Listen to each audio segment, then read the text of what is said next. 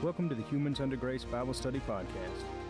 We're getting ready to have an old-fashioned line-on-line, precept-on-precept study of God's Word to search out those deeper truths and gain a greater understanding of the Bible. We would love for you to join us today as we dig in and learn what it is God would truly have us to know from the letter that He wrote to us.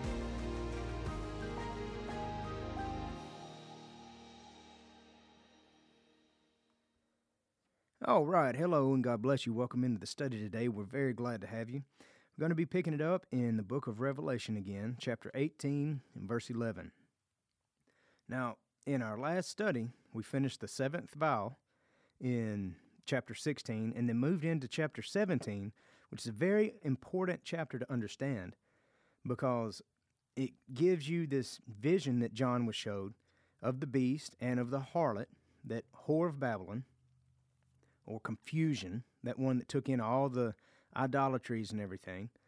And then not only are you shown that, but then that angel that was with John breaks it down and explains it to you step for step what each of those things is, showing us that that beast is not this weird mythological creature with 7 heads and the 10 horns, and it's just this horrible, just fear-inspiring creature, but it's actually a political system. It's that one-world political system that is controlled by Satan. The first half of the hour of temptation, he will be controlling it behind the scenes, and then that second half, he comes out trying to show the world that he's God, even trying to show himself that he's God. Then we moved into chapter 18, and that's where the 7th trumpet sounds, and that great city of Babylon, that great confusion that's around the entire world at that point, is destroyed. Now, whenever we get here to 11, we're going to start talking about these merchants again that we talked about in verse 3. And one thing to know about these merchants, if you take it at face value, you can think about the economy and material things. But the book of Revelation is very spiritual. So if we take it at a spiritual value, and we use chapter 17 with the explanation of the seas, a merchant that travels on the seas is one that's going in and out of the people. They're traversing within the people. And so they would be buying and selling, but not material things. They would be selling souls into captivity, into that spiritual captivity of confusion. And at this point, here in verse 11, we're going to hear about these merchants again. So let's go ahead and get right into it. We ask for clarity and understanding from our Father in Jesus' name.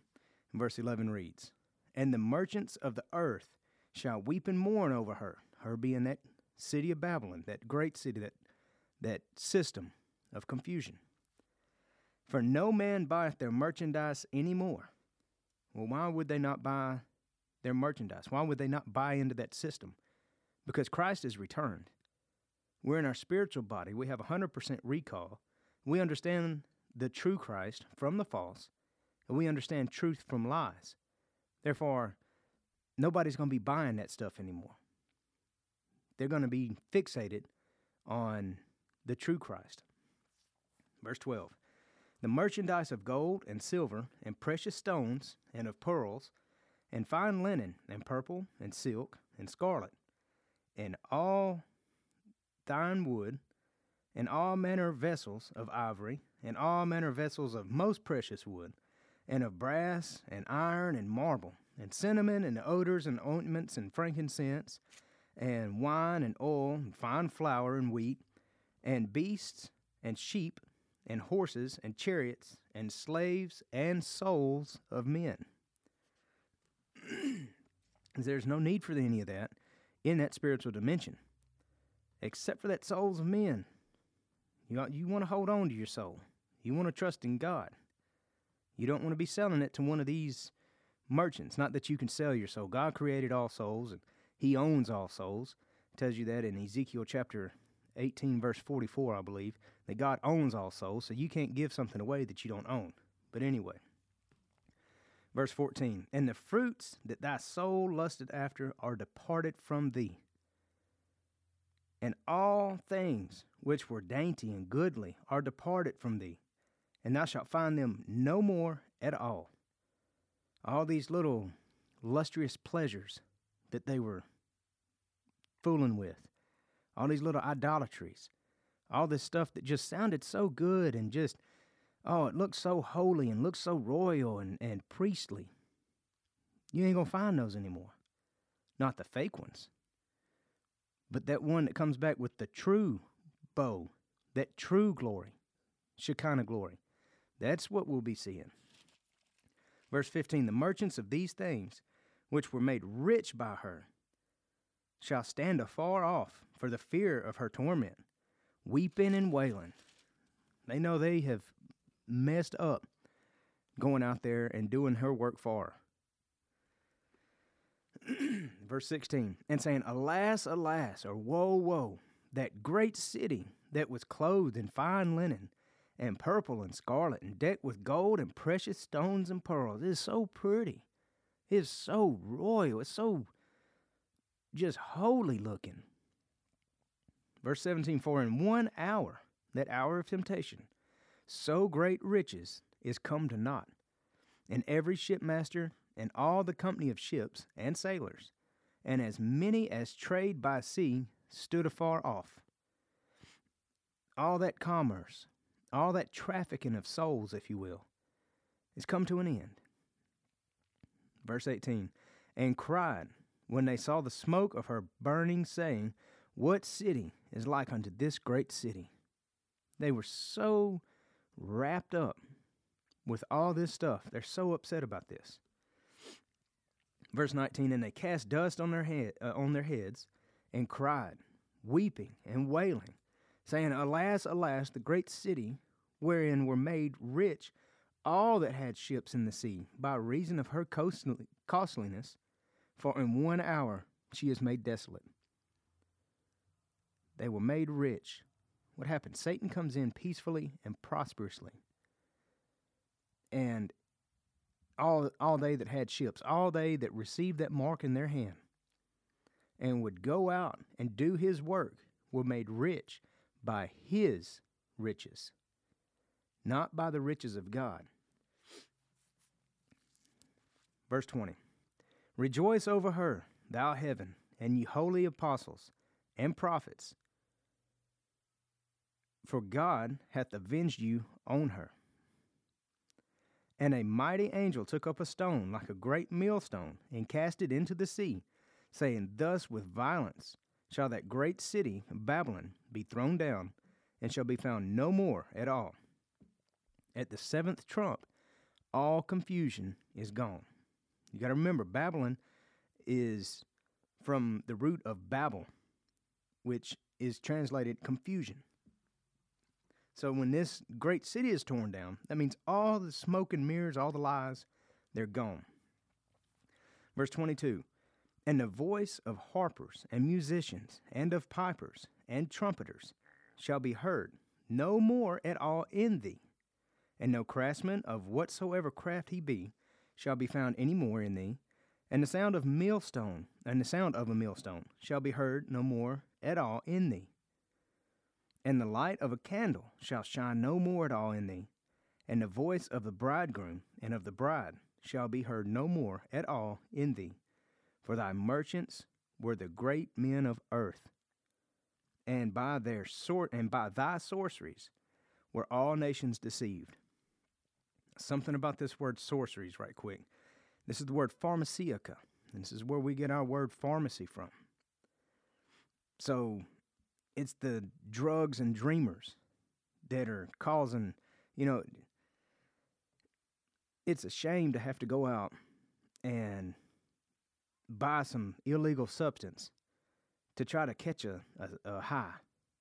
And at this time, they're going to be using that as, oh, well, hey, come on, you want to get real spiritual? Let's come on over here. We'll have us a spiritual high right quick. Now, if you look at all these things that were taken out, the voice of harpers and musicians and of pipers and trumpeters and the craftsmen, all this stuff will be used to push that false religion. And it's going to look so good, so holy, but it's going to be the Antichrist. Verse 24, and in her was found the blood of prophets and of saints and all that were slain upon the earth.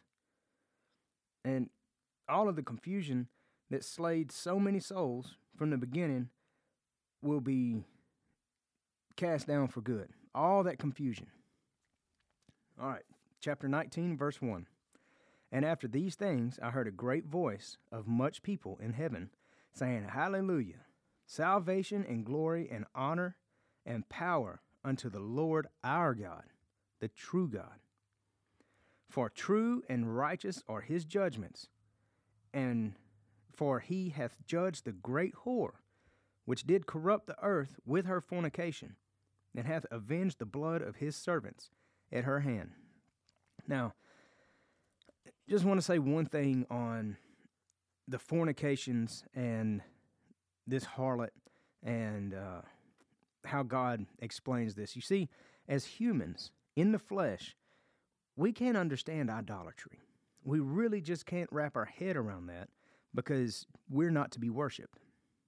But we can understand adultery. We can understand fornication and how that would really just tear somebody up if their partner were to do that, if their husband or wife. And so that's the reason God uses that analogy or that metaphor of adultery and fornication to try to better connect with us to show how he feels about it. All right, verse 3. And again, they said, Alleluia, and her smoke rose up forever and ever. That should spark your mind to Psalms chapter 37. And the 24 elders and the 4 beasts fell down and worshiped God, that sat on the throne, saying, Amen and Alleluia. And a voice came out of the throne, saying, Praise our God, all ye his servants, and ye that fear him, both small and great. That fear can also be revere. You see, those who are in the good with God, if you will, that follow God and trust in God, we're going to revere him, we respect him. Those who have been caught slipping, those apostates, they're going to be fearing him.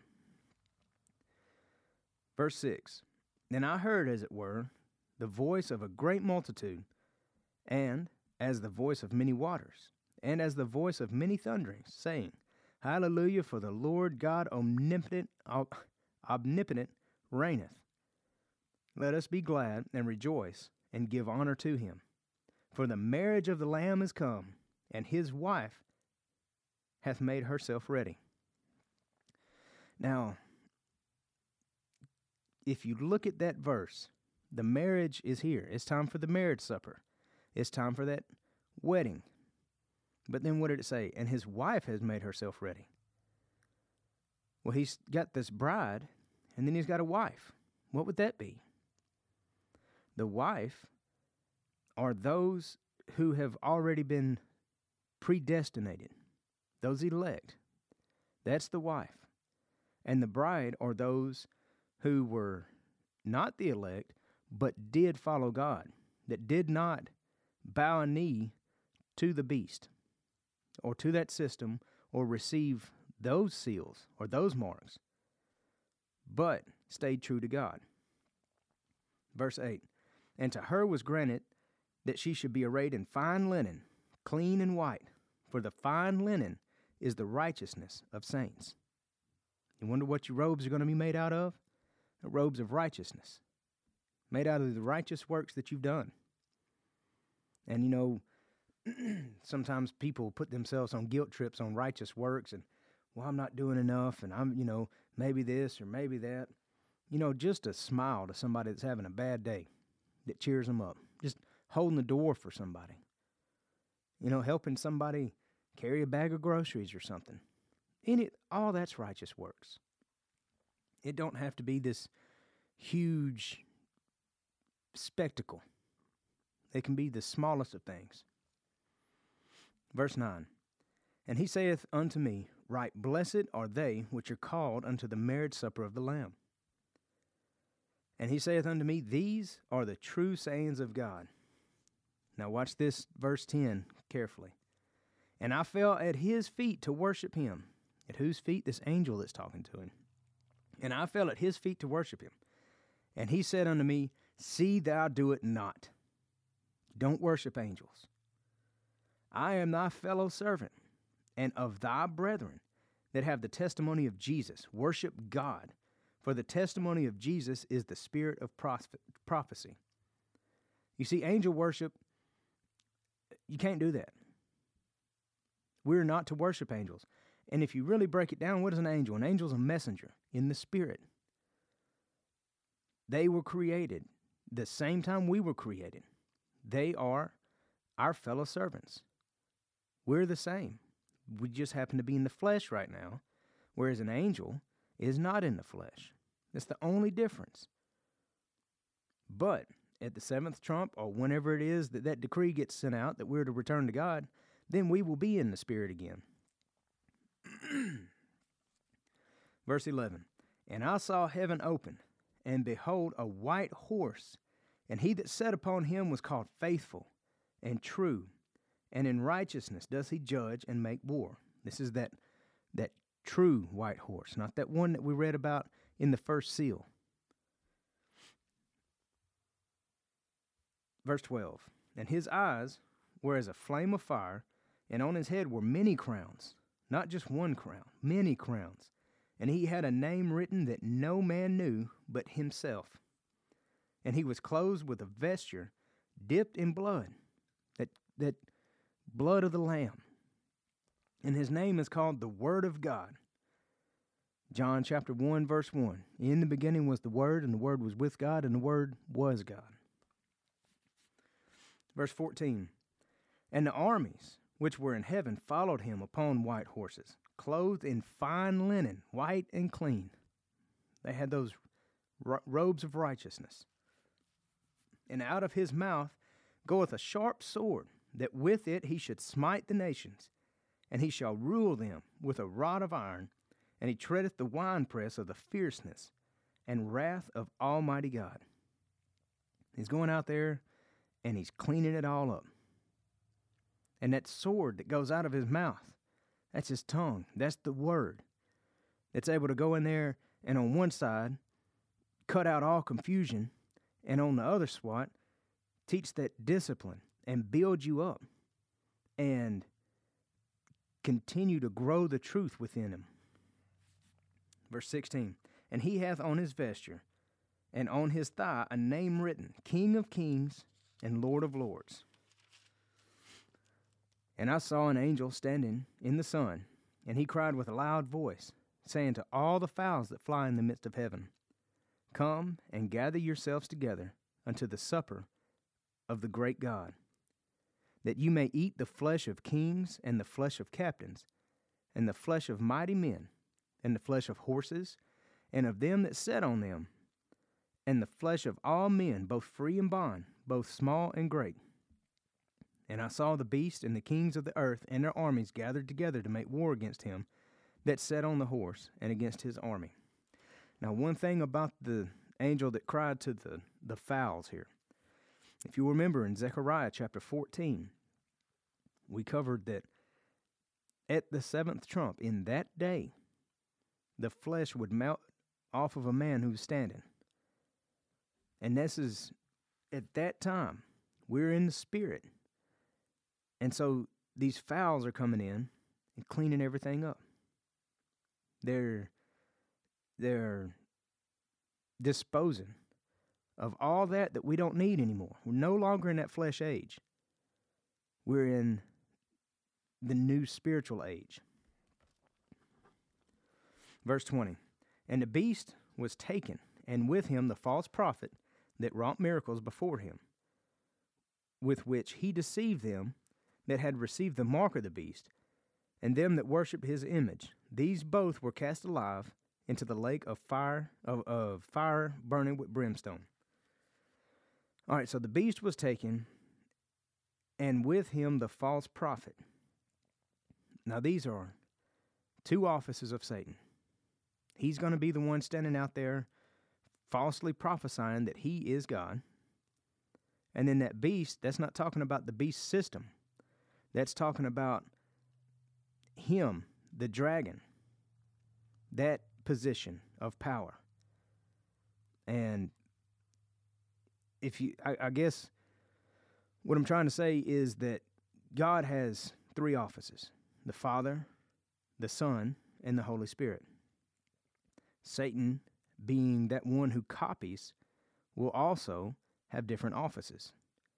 Whenever he's preaching, he'll be the false prophet. Whenever he's guiding or controlling that political system, he'll be the beast. And then he's also the Antichrist, Lucifer, Satan. So these two offices have been stripped from him, that power and that false prophet, because nobody's confused by him anymore. Everything's clear. And so that's blotted out, those two offices. But he still will be alive due to the fact that he still, even at this time, at the time of the millennium, there is still a purpose for him to serve. Verse 21, and the remnant were slain with the sword of him that sat upon the horse, which sword proceeded out of his mouth, and all the fowls were filled with their flesh. You see, Christ is coming back and he's setting everything right. He's putting that truth out there. In any of the wicked souls, he's cutting all that confusion out. And that truth is going forward. Now, as we get into this chapter 20, this is the millennium chapter that explains what's happening during the millennium. Let's dive right on in. Chapter 20 and verse 1. And I saw an angel come down from heaven, having the key of the bottomless pit, and a great chain in his hand. And he laid hold on the dragon, that old serpent which is the devil and Satan, and bound him 1,000 years. That millennial kingdom, that day of the Lord. And one thing about this chain is that whenever he is bound, when Satan's bound this time, his spirit will not, it'll be bound also. His spirit won't be able to go out and tempt anyone, because we'll all be in the spirit at that time. So he will be completely bound where he has zero influence on any of us at all. Verse 3, and cast him into the bottomless pit and shut him up and set a seal upon him, that he should deceive the nations no more, till the 1,000 years should be fulfilled. And after that he must be loosed a little season. Now, why is it that he would have to be loosed a short season? It's because those who did not have the opportunity to hear the true word in this flesh age, and many might say, well, how is that possible? There's a church on every corner and this and this and that. Yeah, but how many churches are really teaching the truth, really preparing the body of Christ for this spiritual conflict that's coming? How many of them are really preparing their people for, hey, Satan's coming, you got to be ready. He's coming as Antichrist. He's going to look just like what we expect Christ to look like. You're not going anywhere. You're going to be here for it. At that sixth trump, there's no flying away. There's no, it's our duty to stand for God. And if they're not prepared and they've not heard the true word, well, then how can they be faulted? So during this millennium, they will be taught discipline. This is how to stand. This is how not to fall for him. He's going to be cut loose. He's going to tempt you. He's going to try to tell you, come on, we can take him. Let's just all of us gather up and we can take over heaven. And during this millennium, we're going to be teaching, you don't fall for him. That's why he's loose that short time at the end, to test those who receive that truth during that time, who receive that discipline to understand what's going on, just to see if they'll fall or not. Now, one thing about him being in the bottomless pit, Isaiah chapter 14, verse 16. What are we going to be doing whenever he's in that pit? This is what's interesting here. Isaiah chapter 14, verse 16, excuse me. They that see thee shall narrowly look upon thee. Let me back up to 15. Yet thou shalt be brought down to hell, to the sides of the pit. That being Satan, when he's cast down into that pit. And they that see thee shall narrowly look upon thee and consider thee, saying, Is this the man that made the earth to tremble and did shake kingdoms? He come in there with the one worldism, and he spread all these lies and deception, that made the world as a wilderness and destroyed the cities thereof, that opened not the house of his prisoners. Now, one thing about, is this the man? That word man in the Hebrew is ish. Is this the mortal? That's what that means. It's ish in the Hebrew is man in his frailty, meaning weakness. So what they're doing, they're walking by and looking down in the pit and going, really, that guy? That guy deceived the whole world.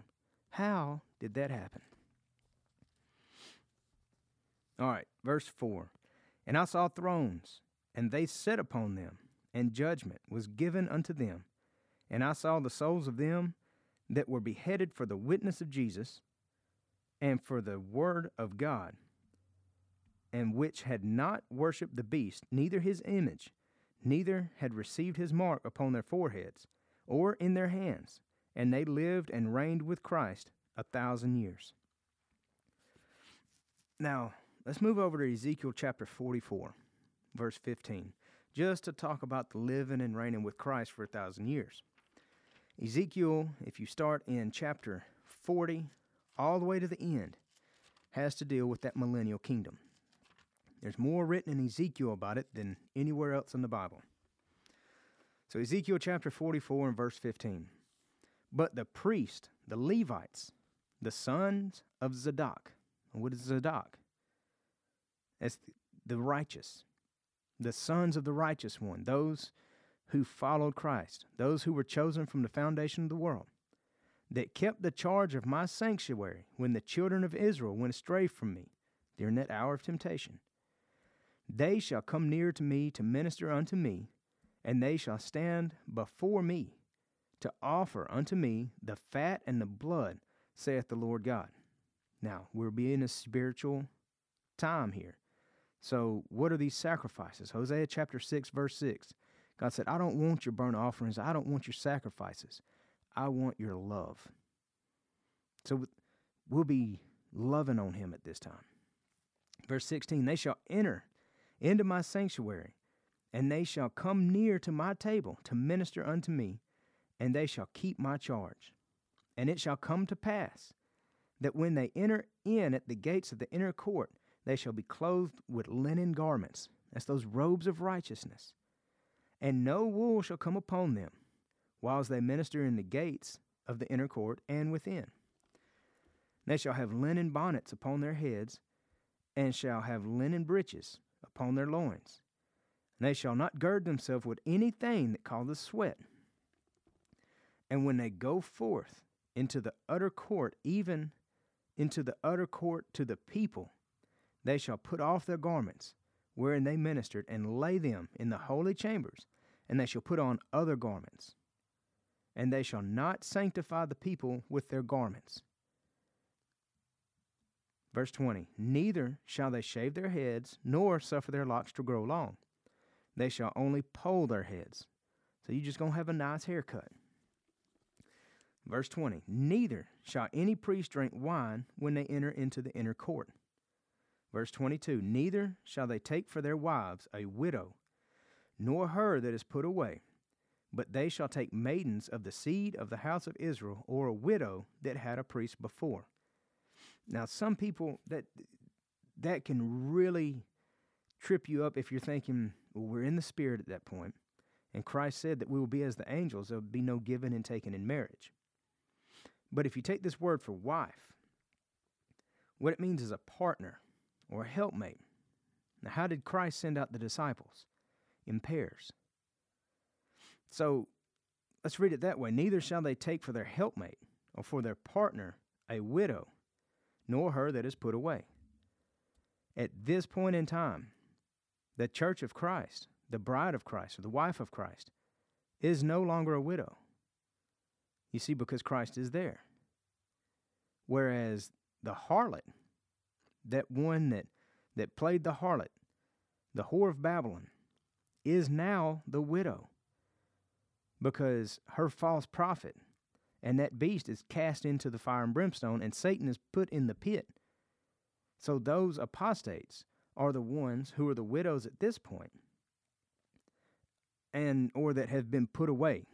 Those that turned right there at the last, they just got that little hint of, yeah, maybe this ain't right. And so they put themselves away just right at the last minute.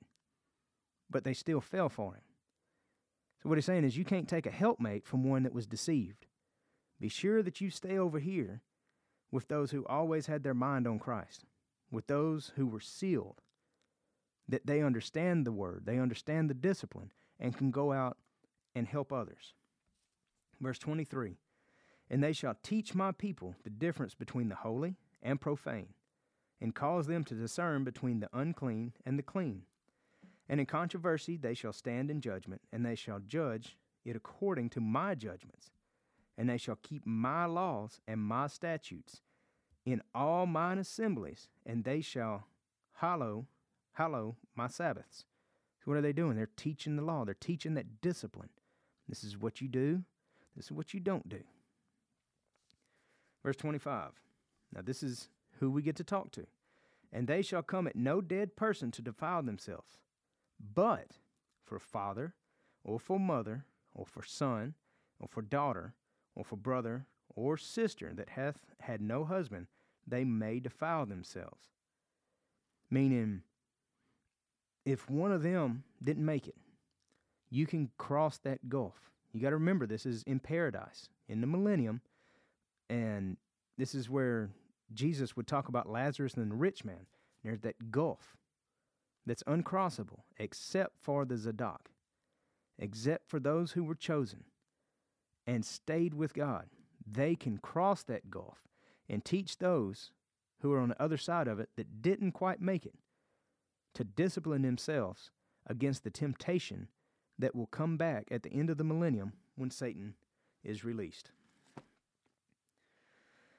All right, we will pick it up in verse 5 in the next study. And then we will get into the second death and the second resurrection. God bless you, and y'all have a great day. Thank you for joining us for this episode of the Humans Under Grace Bible Study Podcast. If you have any questions that you'd like answered on the podcast, you can write to us at Humans Under Grace, P.O. Box 1467, Tatum, Texas, 75691, or you can email us at questions@humansundergrace.com. Thank you, and God bless you.